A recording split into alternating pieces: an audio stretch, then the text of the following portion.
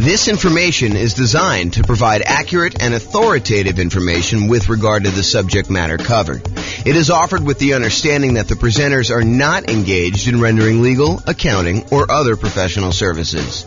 If legal advice or other expert advice is required, the services of a competent professional should be sought. Welcome to the Atlanta Real Estate Investing and Real Estate Financial Planning Podcast.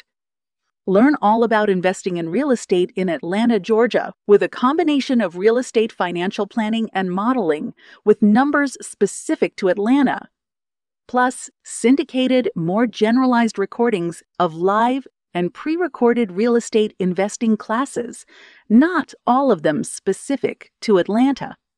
Be sure to stay tuned after the podcast for a message from our sponsors. Well, good morning and welcome, everyone. I am your host, James Orr, and I have a really exciting class to share with you today. I just worked on massively overhauling and improving this tool that I've had for a while. I've used this in a bunch of classes previously. The first version of it I got from, I believe I got from Terry Evans, a lender here in Northern Colorado. And since then, I've modified it pretty significantly, so it's probably unrecognizable to her. But originally, I think she gave this to me to kind of explain how some different loan programs worked. She's a lender here, and I was a real estate agent at the time, although I still am a real estate agent, I'm just not active. However, I've used it in a whole bunch of classes to kind of show how different loans compare and how the monthly payment on different loans compare so that we can evaluate as real estate investors which one of the different loan programs, if we're considering all these different options, which one's going to give us the most cash flow. How can we improve cash flow the most by choosing which loan we pick? And so today's class is the loan comparison spreadsheet for real estate investors. And I'm really excited to show you my latest version. And here it is.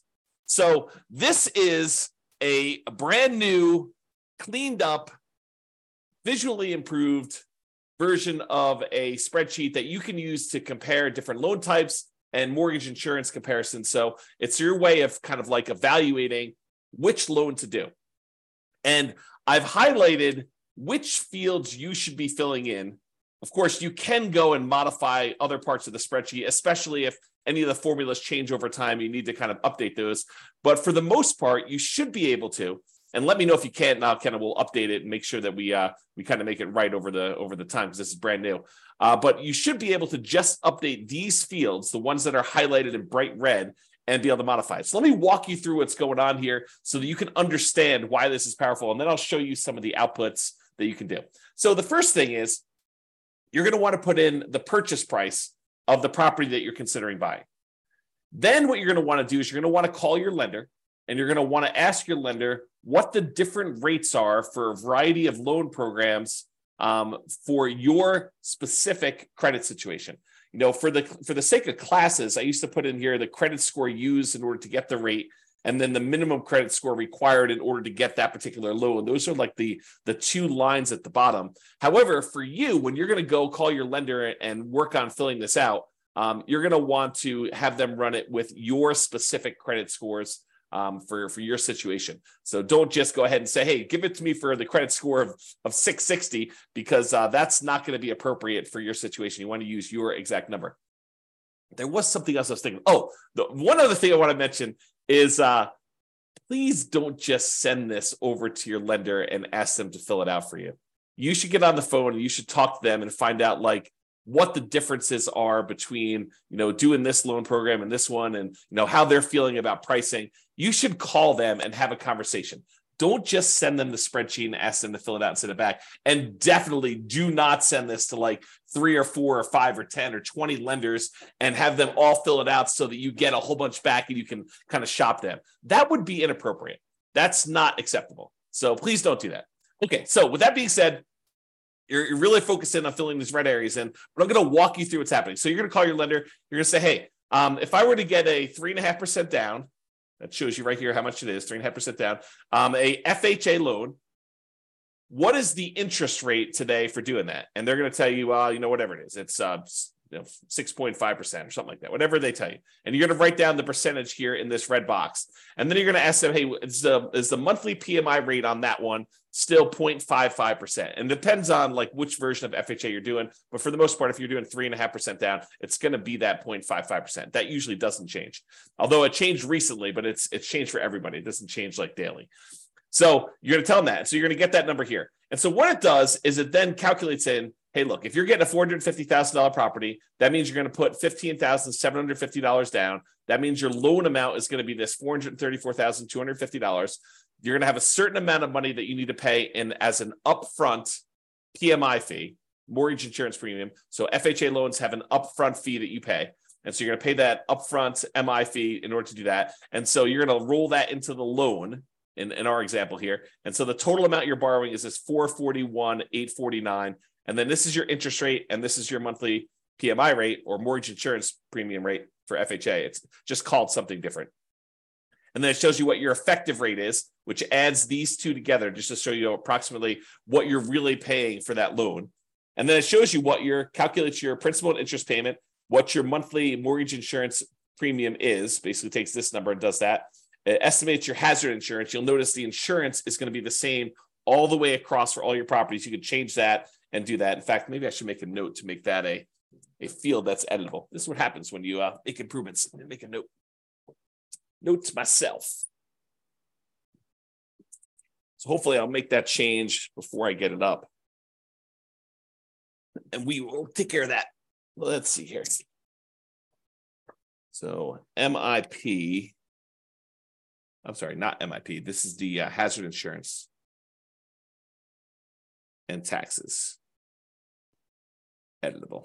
All right, so I'll go ahead and make a note on that to mark those as where you can edit those. They are editable. The spreadsheet is completely open, so you can edit any of these fields you want, but I'll highlight it so that it actually makes it easy for you to see which ones there are. So in other words, it shows you the estimated tax hazard insurance. You put that in there, and it's the same for every one of the loans because your insurance doesn't change. Your regular property insurance doesn't change. And then your taxes, the estimated taxes on your property, and that doesn't change regardless of which loan you use. So that's going to be the same all the way across. But then it shows you for the FHA loan, for example, what your total amount of your principal and interest, your PI, plus your PMI, plus your taxes, plus your insurance. So PITI plus PMI, right here, PITI plus MI, and it shows you what the total monthly payment is for getting that particular loan. And we're going to show you in a chart here later what the actual loan comparisons look like, but you can see them going all the way across as to what the different loan amounts are for various loan programs. Then you're going to do the same thing. You're going to ask them, hey, what's the USDA rate? And they're going to tell you the mortgage interest rate for that. And you're going to ask them what the PMI rate is for that. And you're going to ask them what that is. And then it shows you you're putting nothing down. It's a $450,000 loan. There's an upfront MI payment in order to get that. We're going to add that to the balance of the loan. And you're going to see all that and verify these with your lender. Make sure that this is how they're doing it and that you're doing it the right way. And if you have to, adjust it. And so it shows you the effective rate, shows you what the total payment is for those. Go do a VA loan, especially if you can get one. If you can't get one, then probably don't do that. If you're not going to buy a rural property, you may not even need to do USDA, but go ahead and put them in here, your interest rate. There's no PMI for VA loans, no monthly PMI, so it's NA there for that. And it shows you what the overall interest rate calculates the payment for that one. And then do two different versions of the either 3% down or the 5% down owner-occupant conventional loan. So we're going to do a whole bunch of different conventional loans. We're going to do 4 different ones for owner-occupant, 3% down, 5% down, and then we're going to do one where the lender pays the PMI or where you pay it monthly. And then the 5% down, we're going to do one where you pay the PMI and the lender pays the PMI. And then we're going to do all of the non-owner-occupant investment versions, like a 15% down one with PMI, 20%, 25%, 30%, and 40% down, just so you can see the loan programs. Now, if you're in a situation where you're like, look, I can only get one loan, like I only qualify for FHA and I only have 3.5% down, I can't even qualify for a 3% down conventional, maybe you don't need to do this spreadsheet. But if you're someone who has a lot of options, you've got great credit, you've got a large down payment, you could either do the nomad strategy, you could do your kind of like investing strategy, and you're trying to figure out like, which way should I go in order to optimize? This is a great tool to help you make that decision. If you can only do one loan, filling this thing out is overkill. Okay. So if you can only do like an FHA loan, don't bother. Just do the FHA loan and figure out what the payment is and work that into your spreadsheet and your analysis. All right. So otherwise, we do this 3% down conventional loan. If you're doing monthly mortgage insurance, you're going to have a monthly MI rate here. If you're having the lender pay it for you, you're usually going to not do that, but you're going to have some points in when you do it. And so you do it this way. And then your monthly MI right here, 0.4, and then the lender pay PMI, you're not going to have one here. If you're doing a 15% down investor loan, non-owner occupant, you're going to have PMI because you're putting less than that down, and you're going to put an interest rate in here for that. So you're going to have both these in this case. All these other ones, because you're putting at least 20% down, you don't have any PMI. So PMI is gone on all those. Then I usually make notes. Sometimes a lender will tell you, hey, look, I don't have a par rate for this. I don't have one where you don't pay any points. And so in those cases, they will tell you you have to pay 2 points in order to get this rate. You're not able to get a rate where you don't pay points. And so you can put in notes here just to say, hey, how much the points are, just so you can see it. It doesn't get factored into any of the calculations because this doesn't include like closing costs per se. It's only calculating like PMI on your loan and your monthly payment. So I want to make a note though to remind myself, hey, this thing costs money in order to get this rate. And so it's not quite apples to apples when we do our comparison. All right. And you'll notice this one says par, showing you that they didn't require points on any of those, which is pretty normal for me. But I added this just to kind of be able to have a spot for putting notes in. Okay. So then it calculates all the payments on those. Now, what I'm going to show you next is this takes this particular table, all the inputs that you had here in order to do this, and it shows you the relative sizes of the monthly payment. Okay. So if you had a property, a single property that you were considering buying, and you use any one of these different loans, this would be your monthly payment on the property, and the income on the property would be the same no matter which one you did. So any ones that are lower here are going to improve cash flow by that amount. So for example, we look over here at FHA, and we can see the FHA loan is whatever this happens to be. We can look back here at the table, $29,335. So you can see that the monthly payment on this FHA loan is $29,335. But if we went over here, we could see that getting a investor 30% down loan, putting a lot more down, improves your cash flow by a considerable amount. So the 30% down is $23.96. So it's like $600 or so better for you to put 30% down. But there's some that are super interesting. For example, you might be thinking to yourself, hey, what is the difference in monthly payment between putting, 5% down where I'm paying monthly PMI, this kind of orange one here, I think is that one. This is FHA, this is USDA, this is VA, this is the 3% down pair, this is the 5% down pair. So this is 5% down where you are, this is the 5% down where you are paying the monthly PMI. How does that compare to buying a property with 15% down? So this is the 15% down loan. So getting a loan, this is what's interesting. Getting a loan where you only put 5% down and you move into the property and you're paying the monthly PMI is actually cheaper than you buying a loan with 15% down where you have monthly PMI. And you can see because this monthly payment is less than this one. This one's taller. And this is your 15% down investor loan. And so you might be saying to yourself, hey, so how much better is it to put 20% down? Well, here's the 20% down one. And if we had gotten a VA loan, if we were to put nothing down, the difference between putting nothing down and putting 20% down is not as much as you might have thought, because the VA loan is such a great loan to be able to get. And you can see that here in this chart. There is a difference, but it's not this massive difference that you might have expected. So we can now visually see that getting this VA loan is higher than putting 20% down and not having PMI. However, it's not as big of a difference as you might have thought. Okay. And then if you want to, you can also just break out and say, okay, I'm definitely doing owner occupant. Only show me the owner occupant versions of these loans. And so it could just show you the owner occupant ones, the FHA, the USDA, the VA, the 3% down options, one where you're paying the PMI monthly, which I believe is this one. And then one where you're actually having the lender, this is the one where you're paying the monthly PMI. This is the one where you're having the lender pay the PMI. And so you can see that in this particular case, and this could change when you get your quotes, but in this particular case, it is better for you to pay the PMI monthly than to have the lender pay the PMI.